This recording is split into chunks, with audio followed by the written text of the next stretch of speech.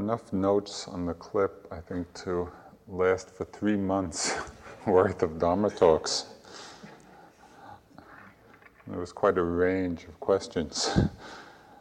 So I'll just read through some of them. And I grouped a few together that seemed to be around similar themes. Is there any inherent benefit of moving very slow and noting with precision every mind moment, as opposed to just a bright wakefulness that is not so specific, where one moves at normal speed, so to speak, but is aware of what's happening in a general way? Would you say the possibility for insight is in the slower mind moment to mind moment or not? And then how to cultivate deeper investigation into things without becoming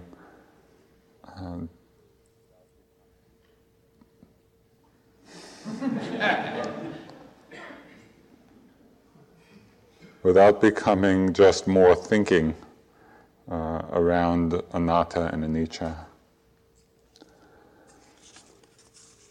So it really has to do, both these questions have to do with effort and investigation and the benefit of moving very slowly and noting precisely, as opposed to a more general kind of awareness.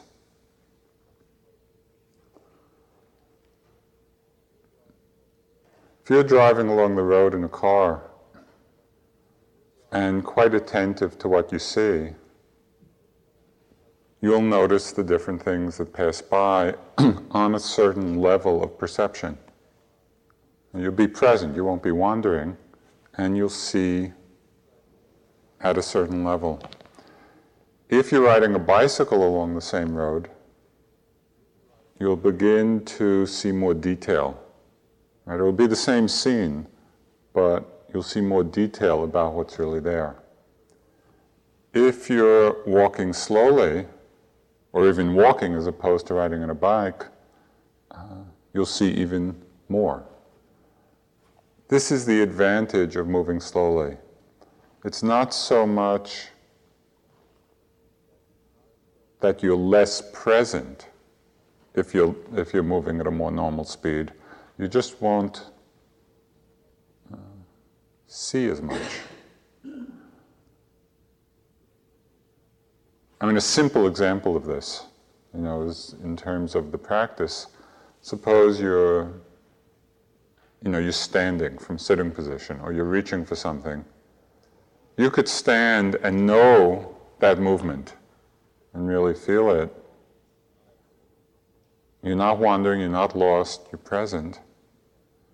Or you could stand and really notice with quite a sharp awareness the different sensations in that standing movement. One, you're just aware of the movement, and in the other, you're aware of the distinct sensations.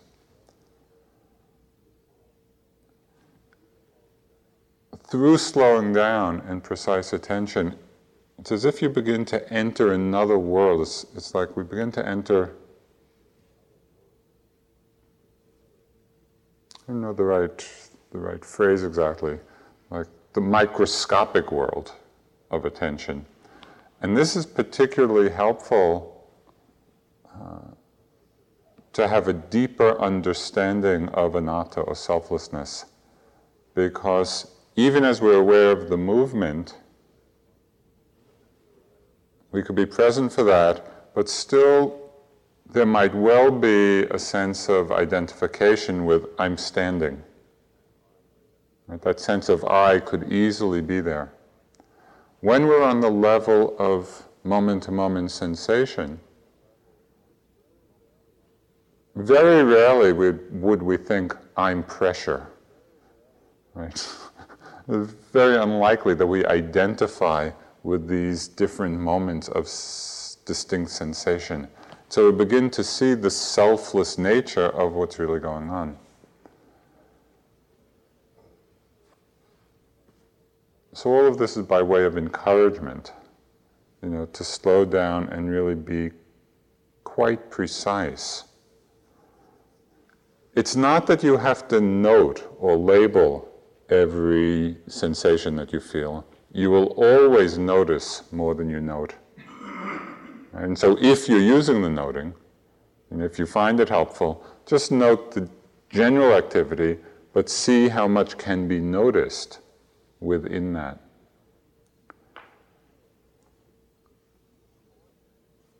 The caution in this is that you don't create an idea in your mind or an ideal, well, I should be moving, super slowly, creeping along all the time, and you find yourself getting tight and tense trying to do it. That's not the point. You really want to see if you can settle back into it rather than holding yourself back. And also know at times, there are times when faster movement is appropriate, just depending on the level of concentration of energy. You could be moving very slowly and just getting really tight and the mind restless. So pay attention to the quality of your awareness, but know that this slow movement and careful attention is worth cultivating. So in your own way and in your own time, begin to develop that. A lot gets revealed.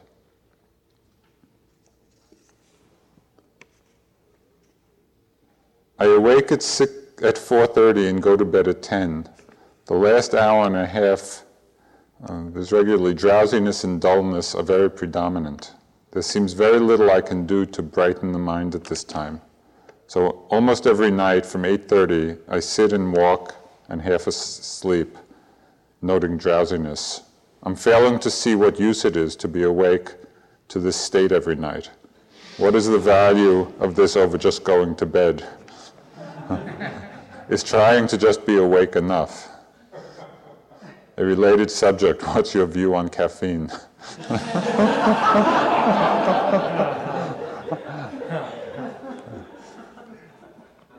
I think it is really helpful to keep going, even if one is quite sleepy. Again, it shouldn't be to the point of not getting enough sleep at night so you wake up tired. But if you're going to sleep at night and you wake up and you're refreshed, you're energized, but then by the end of the evening, you're really beginning to fade,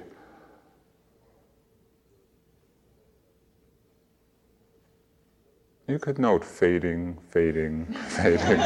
I'll just tell you one experience I had. It was on the other end. Sort of in the early days of my practice, this was in India with Goenkaji, one of my teachers. And again, we used to get up at 4 a.m. and have a 2-hour sitting before breakfast. And in those days, it was really hard for me to sit cross-legged. So I would be very motivated to get up quickly so I could get some wall space. So I'd rush into the hall and get my spot against the wall. And within 15 minutes, I would be gone. I would just be asleep. And this happened day after day after day. And I had the same question come to mind. What's the point of this? And I might as well just sleep and get up and be refreshed. But I felt motivated to at least continue trying. And it was amazing because one day, and I don't remember how long it took, but it was a while, one day I went into the hall, I sat down, and I was totally awake. And that was really a turning point. Sleepiness in the early morning was never a problem again. If I had not persevered through the difficult time, I wouldn't have gotten to that point of actually working through it. So we can't always judge the value of something by the ease or the pleasantness of the experience in the moment, because even when we think nothing's happening, just that quality of effort, of resoluteness, of determination, of intentionality, there are forces building. We keep doing it and keep doing it and keep doing it, and at a certain point, it's like the fruit of that endeavor blossoms in us, and there's more energy and more wakefulness.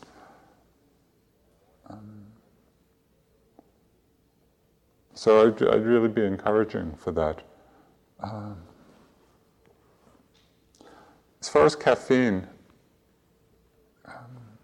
I think this is a very individual matter. I don't think there's anything morally reprehensible about it, as maybe some people do. But you have to know your own body, and also the effect in your mind.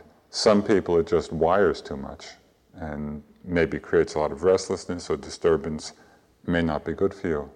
Other people it's just enough of an uplift, maybe to carry you through really drowsy times.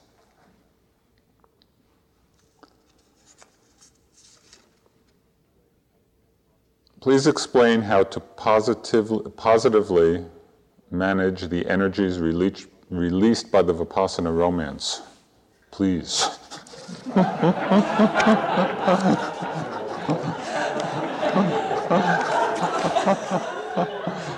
Please say a little more around desire for an object. You said it was not the object itself that was wanted, but the pleasant feeling.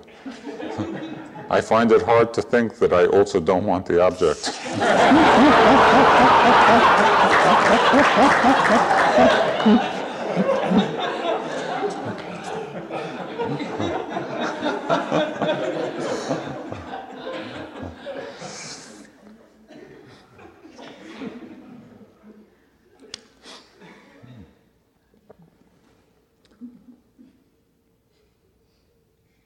Well, they're clearly related. One reflection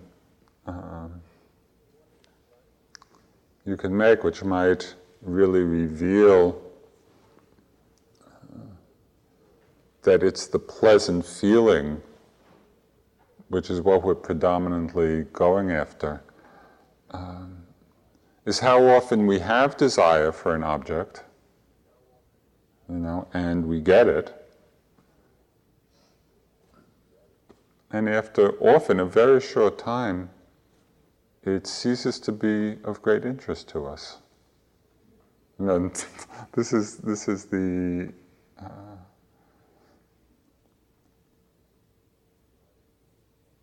sort of the driving force of our culture.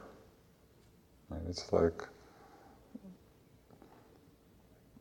our society is banking on this. That we keep losing interest, so go for something else. We lose interest, go for something else. And we keep on this treadmill of desire and gratification, and then more desire. It's not the object itself that actually is bringing us much satisfaction. Because if it were, as long as we had the object, that satisfaction would remain. The object is not changing in a pragmatic way for us. The object may be the same, but our feeling about it changes quite quickly. Precisely because the nature of these feelings, both pleasant and unpleasant, are changing very rapidly. And as soon as we stop having a pleasant feeling associated with the object is not of great interest. We can see that throughout our lives about so many things, about possessions or situations, sometimes with people. So I would suggest just paying attention, to, in the experience of something pleasant, when you're having something pleasant, maybe the next time you have a meal. Generally mealtime's the big pleasure hit of the day. It is. It's a pleasant experience. Just see if you can pay careful enough attention to see really what's going on.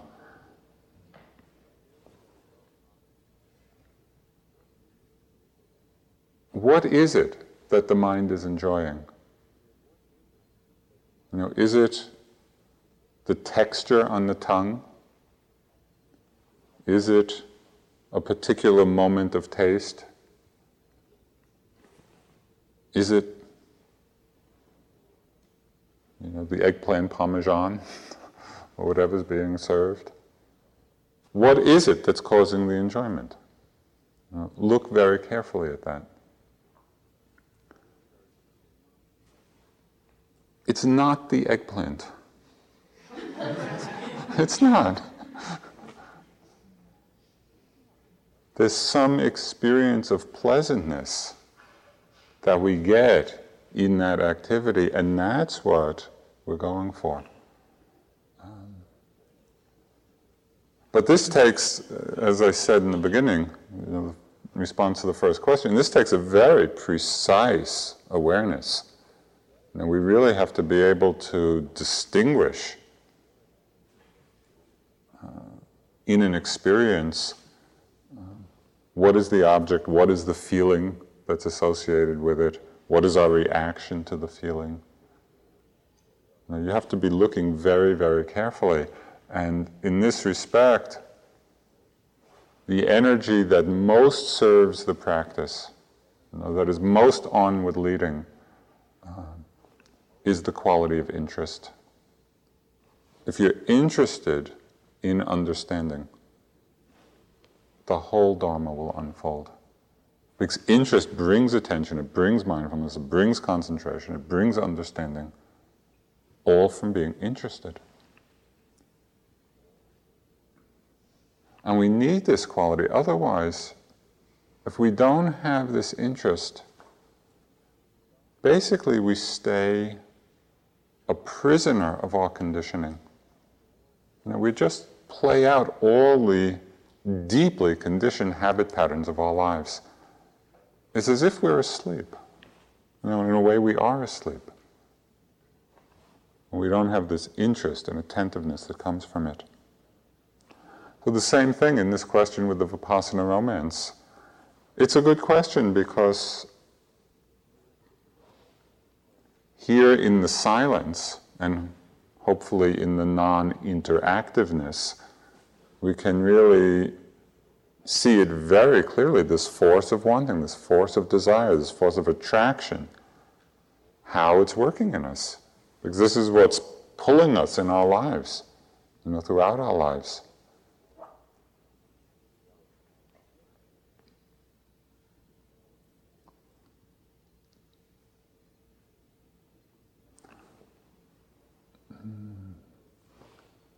One place to apply this interest and careful investigation with respect to something like a Vipassana romance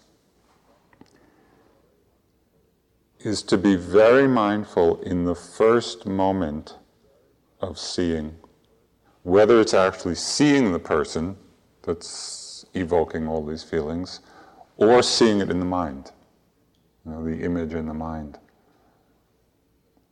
If we're not mindful at that first moment of seeing, then it's as if our attention gets pulled out through the eye door, either externally or internally. And before we know, we create a whole story around the pleasant feeling that we're getting from seeing. We see this person and there's a kind of excitement. And from the excitement comes all kinds of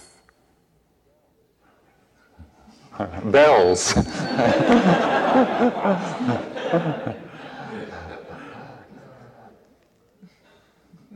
It will be very different if you can really be mindful in that moment of seeing, so that you're not caught up by the pleasant feeling. There's one teaching of the Buddha which is quite, some way, it's the deepest expression of his understanding, and will be talked about more, the law of dependent origination. How because of one thing, something else arises. Because of this, next thing arises.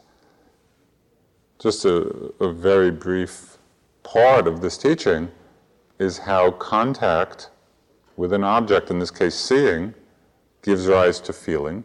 Right in the moment of contact, there is a feeling of it being pleasant. So those two come right together. But then the feeling leads to wanting, leads to desire if we're not mindful. And that's the chain, the links that we go through again and again and again. The thought of a person comes, the image of a person comes, you see the person right there in the moment. Seeing, seeing, seeing. Notice the pleasantness. Pleasant, pleasant. If you're mindful, you see you're at rest in that, rather than being pulled down.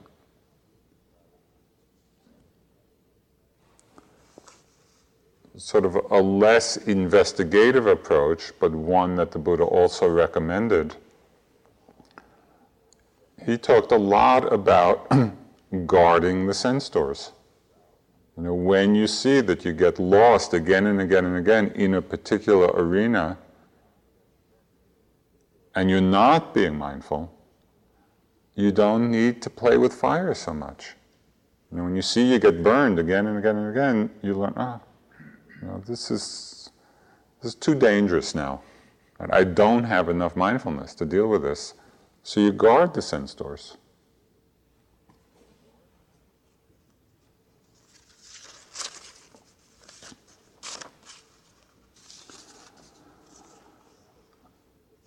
Why is doubt considered a hindrance?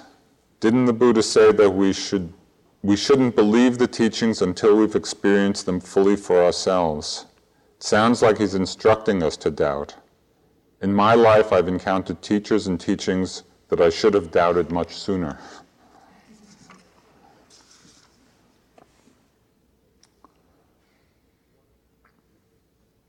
I think one of the confusion here has to do with different ways we use the word doubt in English, that it really means different things. In the context of the question, it really means wise consideration. You know, and the Buddha did recommend this, that it's not a question of believing blindly, that with anything, but particularly in a spiritual path, we do want to consider wisely. And the Buddha gave a very, very pragmatic measure for this wise consideration. He said, does a teaching, does a practice conduce to the weakening of greed and hatred and delusion? So we have to see in our own minds, by doing something, are we actually weakening these forces in the mind? Or is it strengthening? Are we just getting more caught in desire, more caught in greed and anger and ill will, in forgetfulness? He said to cultivate the one and abandon the other. So we need to consider wisely. The doubt that is the hindrance is not wise consideration. The doubt that's the hindrance is this state of indecisiveness. Right? It's perplexity.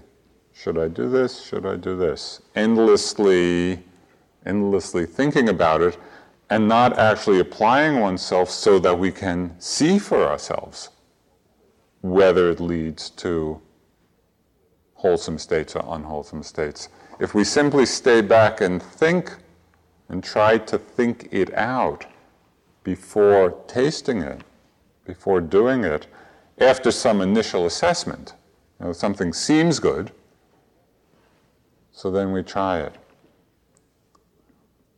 It's our experience that allows us to assess properly.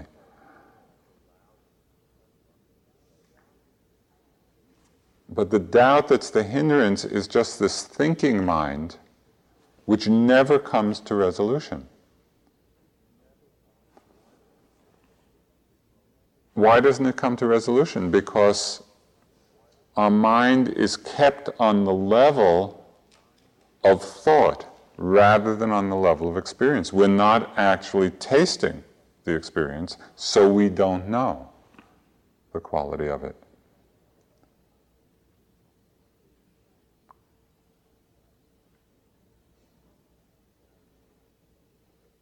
Now, Sharon tells a wonderful story about doubt, which typifies the hindrance. sort of in her early days of practice, she was studying both with Vipassana teachers and also with a Tibetan teacher. And thinking about which practice she should do drove her crazy. You know? And so all the time she was doing Vipassana, she was thinking, well, maybe I should do Tibetan practice. When she was doing Tibetan practice, maybe I should do Vipassana. And meanwhile, she was doing neither. And it got worse because she would then query, the Vipassana teacher about Tibetan practice. And he didn't know anything about it. And then she would ask the Tibetan teacher about Vipassana practice, which they didn't know anything about. So not only wasn't she doing the practice, she wasn't learning anything. From these teachers, because she was asking them about things they didn't know about. This is exactly the nature of doubt. It's just this endless indecision and perplexity until finally she realized, just do one, and experience it and see. The great seductive power of doubt, and this is something to, observe carefully in your experience, doubt often comes masquerading as wisdom. It does. When we have these doubting questions, we think we're really exercising our wisdom. But we're not at all. It's just the thinking mind. And there are many realms of experience, and almost all of the spiritual domain, spiritual path, which is beyond the realm of thought. Thought will never lead us there. We could speak with tremendous erudition about the music of Mozart. And we could speak for hours and compare it to Beethoven. But if we don't listen to Mozart, what is it rooted in? What is it grounded in? It's on a level that in some way can never understand the music. It's exactly the same way in practice. We can talk about it and think about it endlessly. But really that's an expression of this skeptical doubt. And it's keeping us from actually dropping into our experience. So it's careful to understand the difference between a wise assessment and this perplexity of mind, or indecisiveness of mind.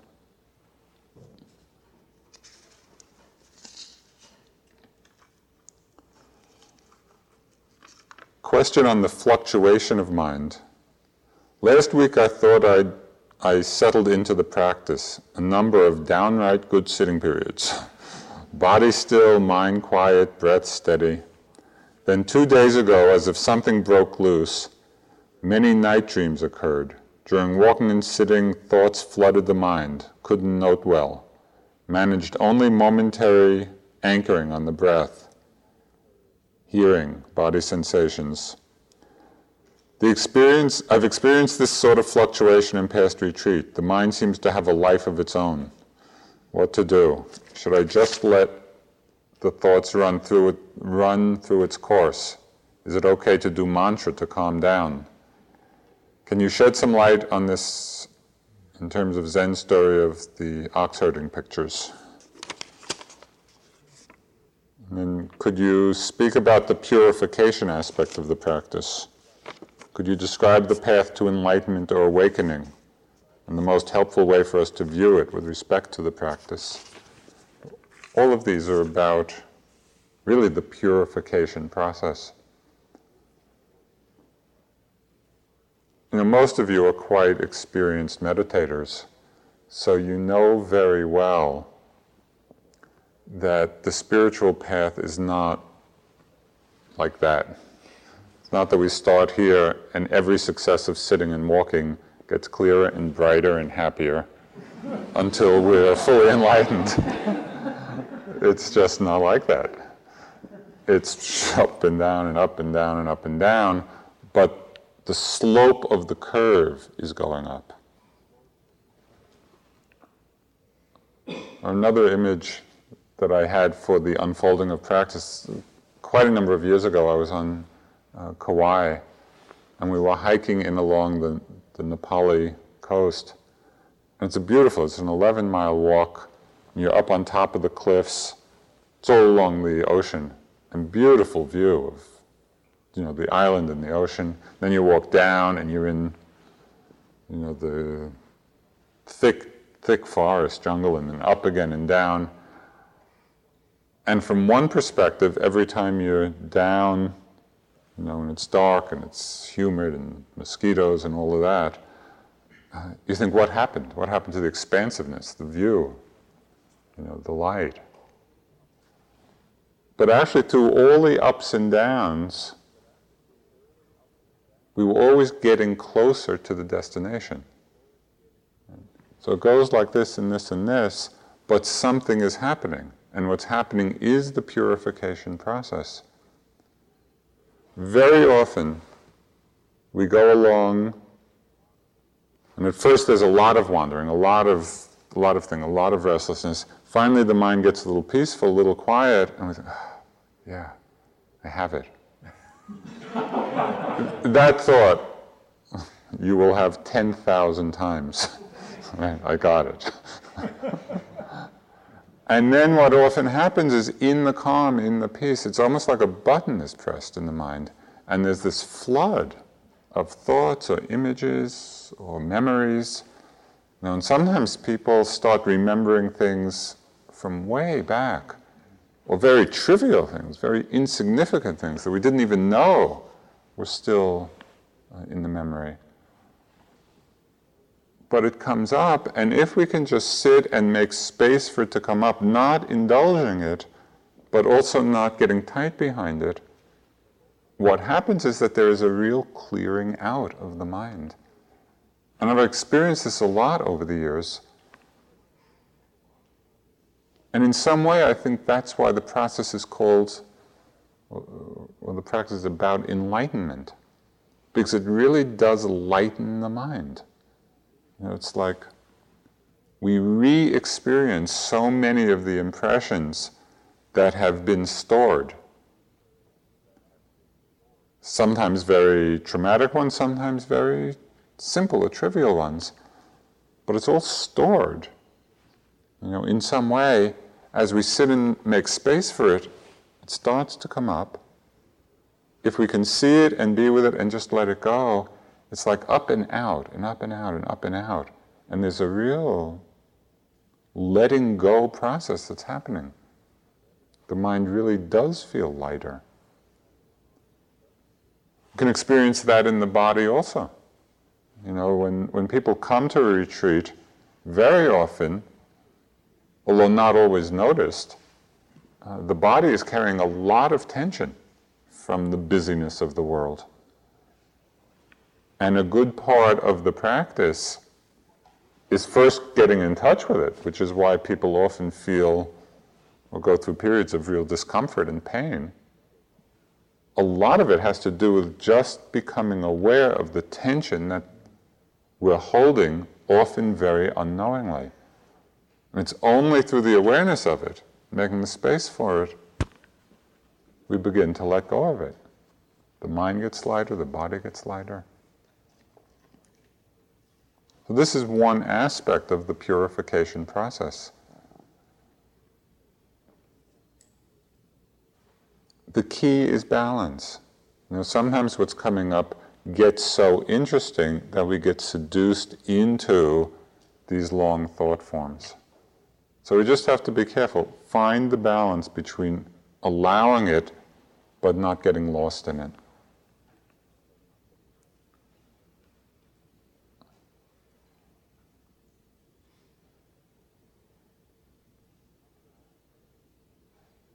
There's another aspect of the purification process, and that has to do with some other questions that were also asked about the nature of insight.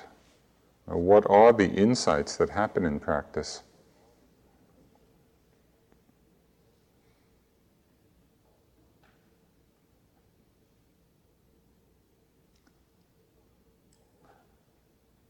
I think one of the most important insights, which you have all had already, you may not have recognized it, but you have all had it, is the insight of how much the mind wanders. Is there anybody who hasn't had that one yet? That's the first thing to hit us. How much we're lost in thought.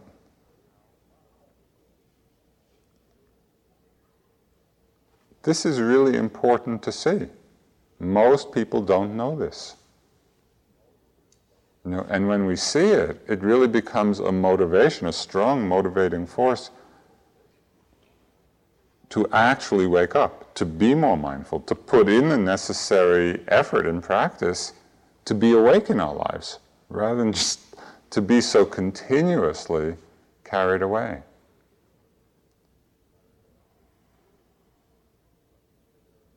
It's really interesting, many of us share a common psychological pattern which really doesn't help us in meditation. And it has to do with the pattern of self-judgment. And it happens a lot when we realize that we've been lost. Very often people will respond to that awareness with a kind of, there I go again, lost again. This is the 100th time in this sitting that my mind has wandered. Rather than, in the moment of knowing we're lost, taking delight in the fact that we woke up to it. Oh, I remembered again. Each moment of waking up to the fact of what's happening is a moment of purification. We're purifying the mind of greed, hatred, delusion. And so appreciate, in every moment of coming back, of being present, there is something very profound happening in this stream of consciousness. We are weakening the forces of the defilements, of the kilesas. Every moment of mindfulness is strengthening the forces of enlightenment. There's a sort of a New Age biologist who writes some very interesting things. His name is Rupert Sheldrake, and he has this theory called morphic resonance. And I don't understand really a lot about this, but the basic idea is that once something happens in nature, it's easier and more likely for it to happen again.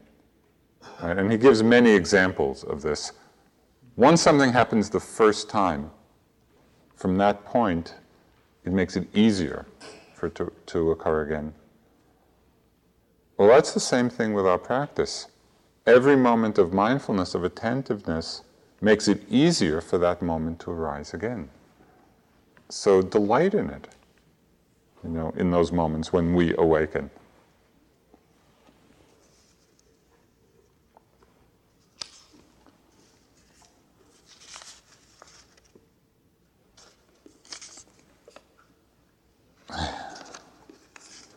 You suggest that I donate the merit of my practice for the happiness and liberation of all beings. But isn't that the path of a bodhisattva? What if I don't want to be a bodhisattva? But prefer to get off the wheel of birth, death, and rebirth as soon as I can? Do I still donate my merit to all beings? That's a good question. I appreciated that one. Whatever one's aspirations, and from down here, it may look to be quite different.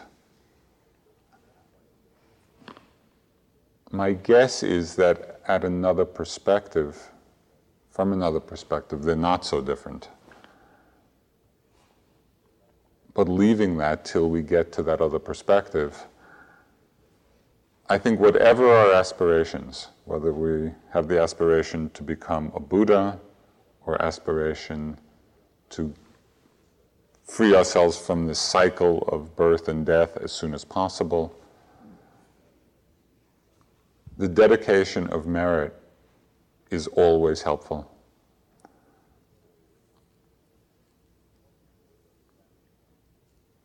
What keeps us bound to the wheel?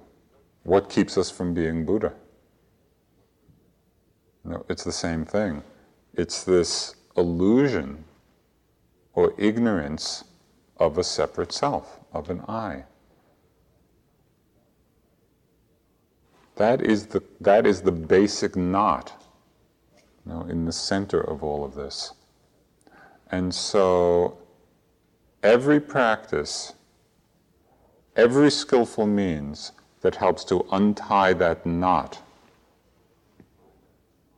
of ego, of self. Or another way of saying it would be, every skillful means which helps us see through the illusion of self and ego furthers us towards our aspiration. The dedication of merit at the end is one way. It's one method of doing this. It's letting go of self-concern for that moment and just opening. It's an act of generosity.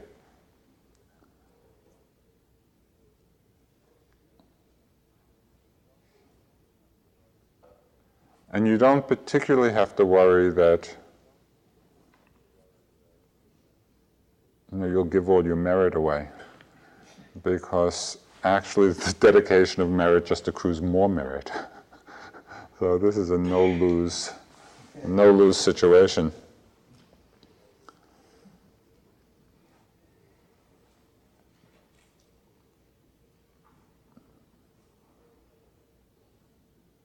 I think this is a very important point, though, and during the coming weeks and months, we'll be talking a lot about it.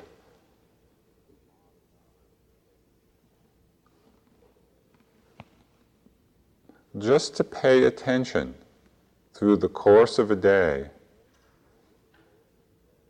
at all those moments where there's this contraction of the sense of I.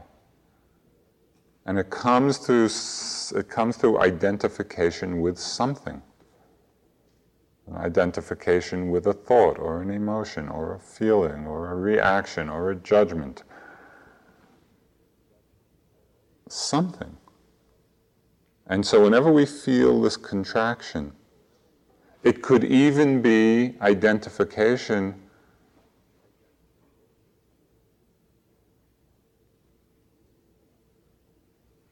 with a spiritual aspiration. The spiritual aspiration itself is good, and it's what leads us onwards. But if it's all centered around an I and a self, it's counterproductive. Because the real wisdom, the real freedom, the real liberation is to see that there is no one home. But we'll be talking a lot about this. This is a big one. What is access concentration? What values have the jhanas for the development of insight? Regarding the first question this morning about metta and concentrating on words, image of person and feeling, aren't the first two going to drop away when one enters access concentration? Also, is metta as taught here for concentration intending for entering into jhanas?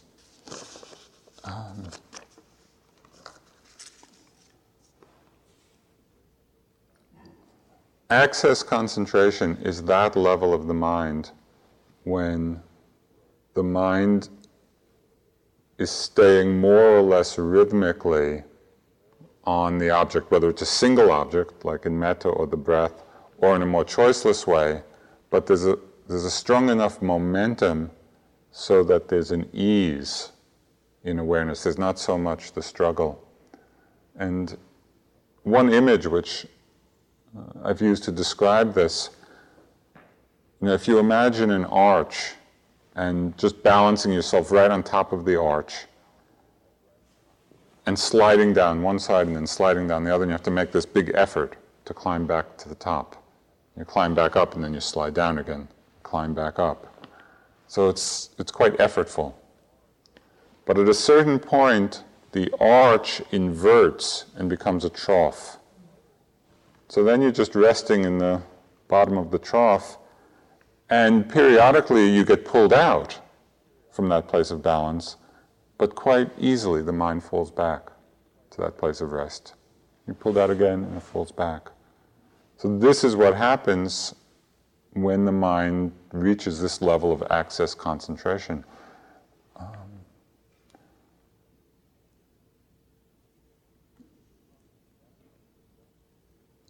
It comes about through continuity of attention. And this is what develops the mind to this place of strength, which is why there is much encouragement, to really practice in that way. The very common example used for things of this sort, but it's very apt here, is trying to boil some water on the stove. If you keep taking the pot off, it takes a long time to boil, if ever. If you just keep it on and let it stay on, it comes to a boil quickly. You want to practice in this way, so that there's real continuity of awareness. If you spend a lot of time just spacing around during the day, so you make good effort, and you really build up a certain kind of momentum, and then the heat is lost. And then you do it again, and the heat is lost. So continuity is really important. And as we said in the beginning, the slowing down can be a big help. With all of this, though, it has to be done from a place of balance, not from a place of straining, striving, struggle, forcing, greed, just from a place of ease. Being settled back in your body. It can be done very gracefully, where you're not rushing, you're not hurrying through things, you're really there, feeling it, but very lightly. And so monitor the quality of your awareness. If it's getting too tight, too tense, you need to relax a bit. But the relaxing doesn't mean forgetting. It just means loosening up the effort a bit. The metta practice, when it's taught here, as a concentration practice, is for the purpose of developing jhana, which is just a deeper or more steady kind of concentration.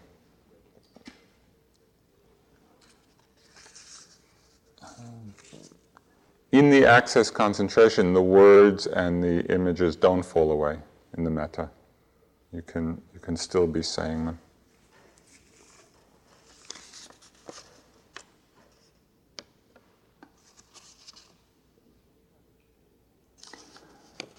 I sometimes see interconnection, interbeing, as purely blissful, connecting with all of life, with stars, oceans, mountains, lions, people, and so on. It seems beautiful and complete.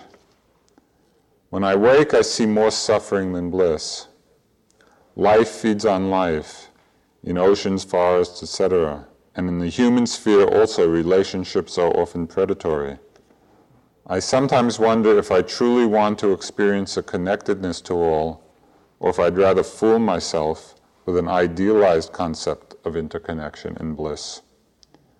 It seems too easy to opt out for an easy grace, a peak meditation experience that may have little to do with life as it is.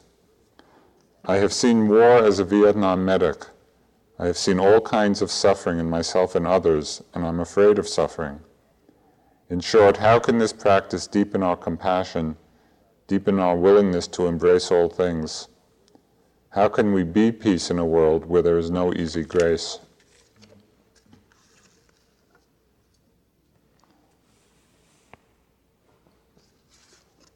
This next question is somewhat related.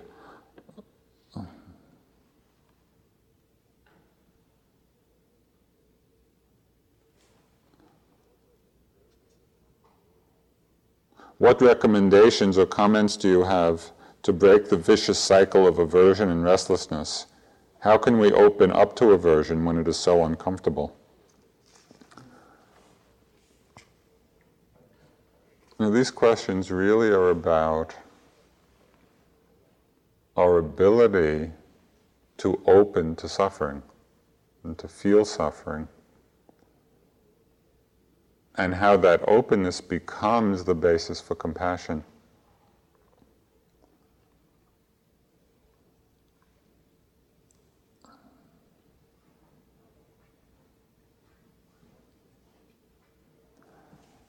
You know, one of the beautiful things and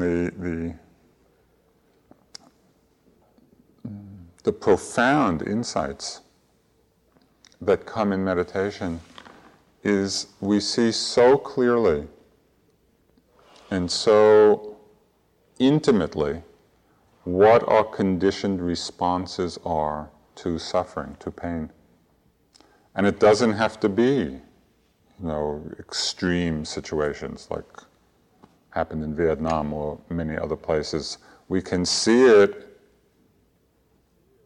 in how we're relating to a pain in the knee or a pain in the back. Something very simple. And just to notice the degree to which we actually can open to it and be with it, and the degree to which we tense, or contract, or have an agenda to get rid of it. All the many subtle ways, we're relating to it that actually is not connected to it just as it is. How through some reaction of our mind, we're separating ourselves. This is a common condition. This is not, any one's individual problem. This is how we've been conditioned, and it's not easy to open to the suffering that's there. Whether it's very simple suffering in the body or more intense kinds.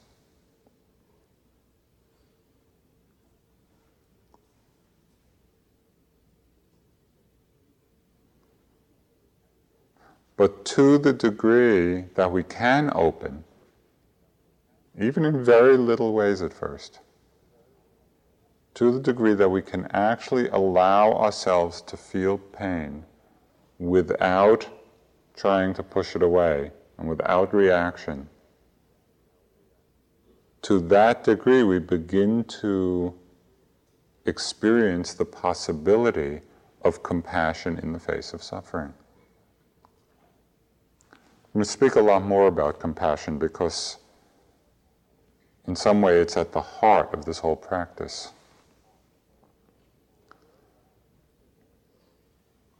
But it's very much connected also to what we were speaking about before in terms of selflessness.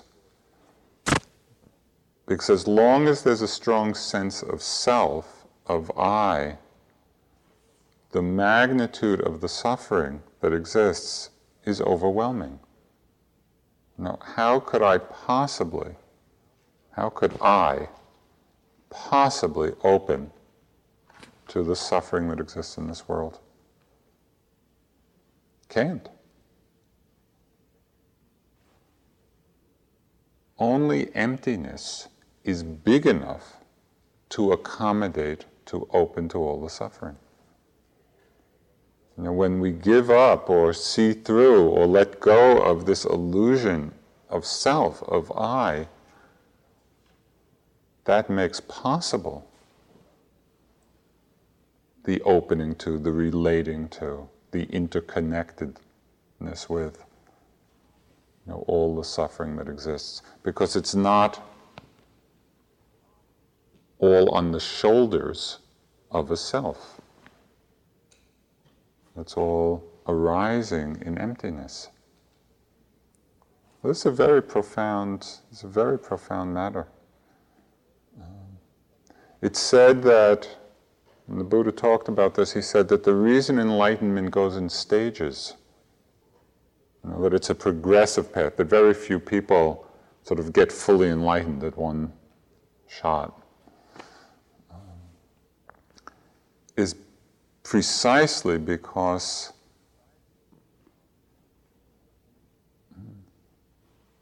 how to put this? Of our inability to open to the magnitude of suffering all at once. And so it's this gradual process of letting go of the sense of self, and as we do that, we're more and more open to the feeling of pain, the feeling of suffering, and this process just expands until finally there are no limits, there are no boundaries. And it's out of that no boundary, no separation, that there really can be a very deep compassion.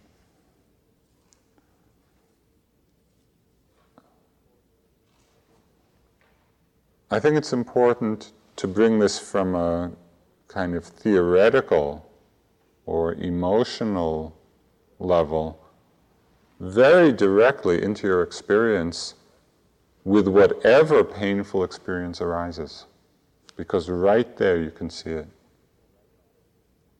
Pain arises in one form or another. It's a physical pain, it's a mental pain. Right there, in that moment, how is the mind with it?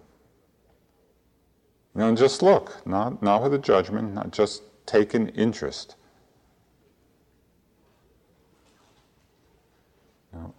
Is there openness to it? Is there reaction to it? Is there defensiveness? Is there resistance? Is there contraction? Is there wallowing in it? Whatever. Just take a look.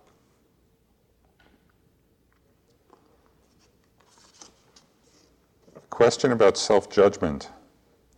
I suspect self-judgment has been at the root of my most stuck and emotionally difficult times. You mentioned on the subject of acceptance that we might watch for a sense of struggle as an indicator that we're in denial about something. Is there some indicator I can watch or feel for which might tip me off to self-judgment, especially in its subtler forms? Also, is there anything to do other than notice it? Will I become less judgmental over time simply by noticing when I'm being judgmental?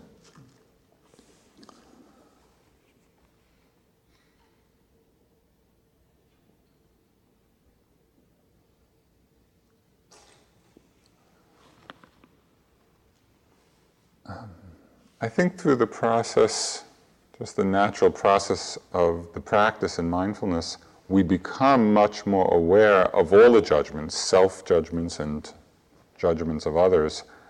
This is a very prevalent tendency. In terms of the kilesas, or the defilements that are uprooted at different stages, this one, in the Buddhist terminology, it's called conceit. And what conceit means in this context is just this comparing mind, comparing oneself with others. I'm better than, I'm worse than, I'm equal to, and it's out of this comparing that the judgment comes. That's not uprooted, that's not eliminated until the final stage of enlightenment. Even after desire and aversion are uprooted. When there's no more desire, no more ill will, this judging mind is still going on. So it's important that we make friends with it. There are a few a couple of very simple techniques which can transform your relationship to it. Because there's one very simple attitude shift that needs to take place, and when it does, it's no longer a problem. What I'd suggest is you start counting the judgments. Just count through the day. Judgment 1, Judgment 2, Judgment 3, Judgment 10,000. And what's going to happen is exactly what happened here. At a certain point, whatever the number may be, we start smiling. It just, the ridiculousness of that mindset becomes so apparent to us after we've noticed it for the 10,000th time. As soon as we're able to smile at it, it has lost its power. The fact that it's arising is not a problem. It's not a problem at all. It's just another thought passing through the mind. The problem is that we either believe it or we condemn it. We either get lost in the judgment about ourselves and others and believe what it's saying, or we condemn it saying, shouldn't be judging, which of course is just another judgment. In the moment that we can smile at it, it has lost all of its power. It doesn't matter. Another technique I found, and all of this just came from watching my own mind. I remember one time I was sitting in the dining room here. I was on retreat. And I watched my mind have a comment about every single person that walked through the line. Every person. It was like, they were walking too fast, they were walking too slow, they took too much food, they didn't take enough food, they were comment about what they were wearing, it was endless. That's when I started this counting game. Another little technique which I used, I just tacked on to every judgment the statement, the sky is blue. That person's a jerk. The sky is blue. Because if the thought the sky is blue comes through, there's no reaction. It's just a neutral thought. The sky is blue, no problem. That person is a jerk is exactly the same as the sky is blue. It's just words in the mind. If we don't believe it and we don't condemn it, it's not a problem. This is very simple. You don't have to wait another month to free yourself from sort of the dukkha, the suffering of the judging mind. It's not that it's going to stop. It's just that the attitude towards it, right now, it can just shift. Next time it comes, count, or the sky is blue, till you get to the point where you're smiling. Somebody once in an interview came, and they had a great line, which has come back to me in practice a lot. They came and they were reporting on their experience, and they said, the mind has no pride. It's true. And the mind will anything. Absolutely anything. But the great saving grace is that it's all empty. It's all, nothing has any substance at all. The only power that thoughts or images or emotions or whatever, the only power that these things have is the power that we give them. If we can be settling back and just resting in the awareness of what's arising, let everything wash through. The content is irrelevant, but we are such content junkies. We just get seduced by the story of the emotion or the content of the thought. And we really, that's how we stay ensnared in our life. This retreat, it's such a great gift, to be able to do this, to just learn how to sit back. It's not pushing anything away. It's being totally open, totally allowing, but with awareness, with presence of mind, so that we don't get ensnared. The content of thoughts doesn't matter. Let it all come and go. Whatever emotion comes up, Just let it come and go. Let it wash through. Feel what it is. And that way we really are practicing, moment to moment, this great quality of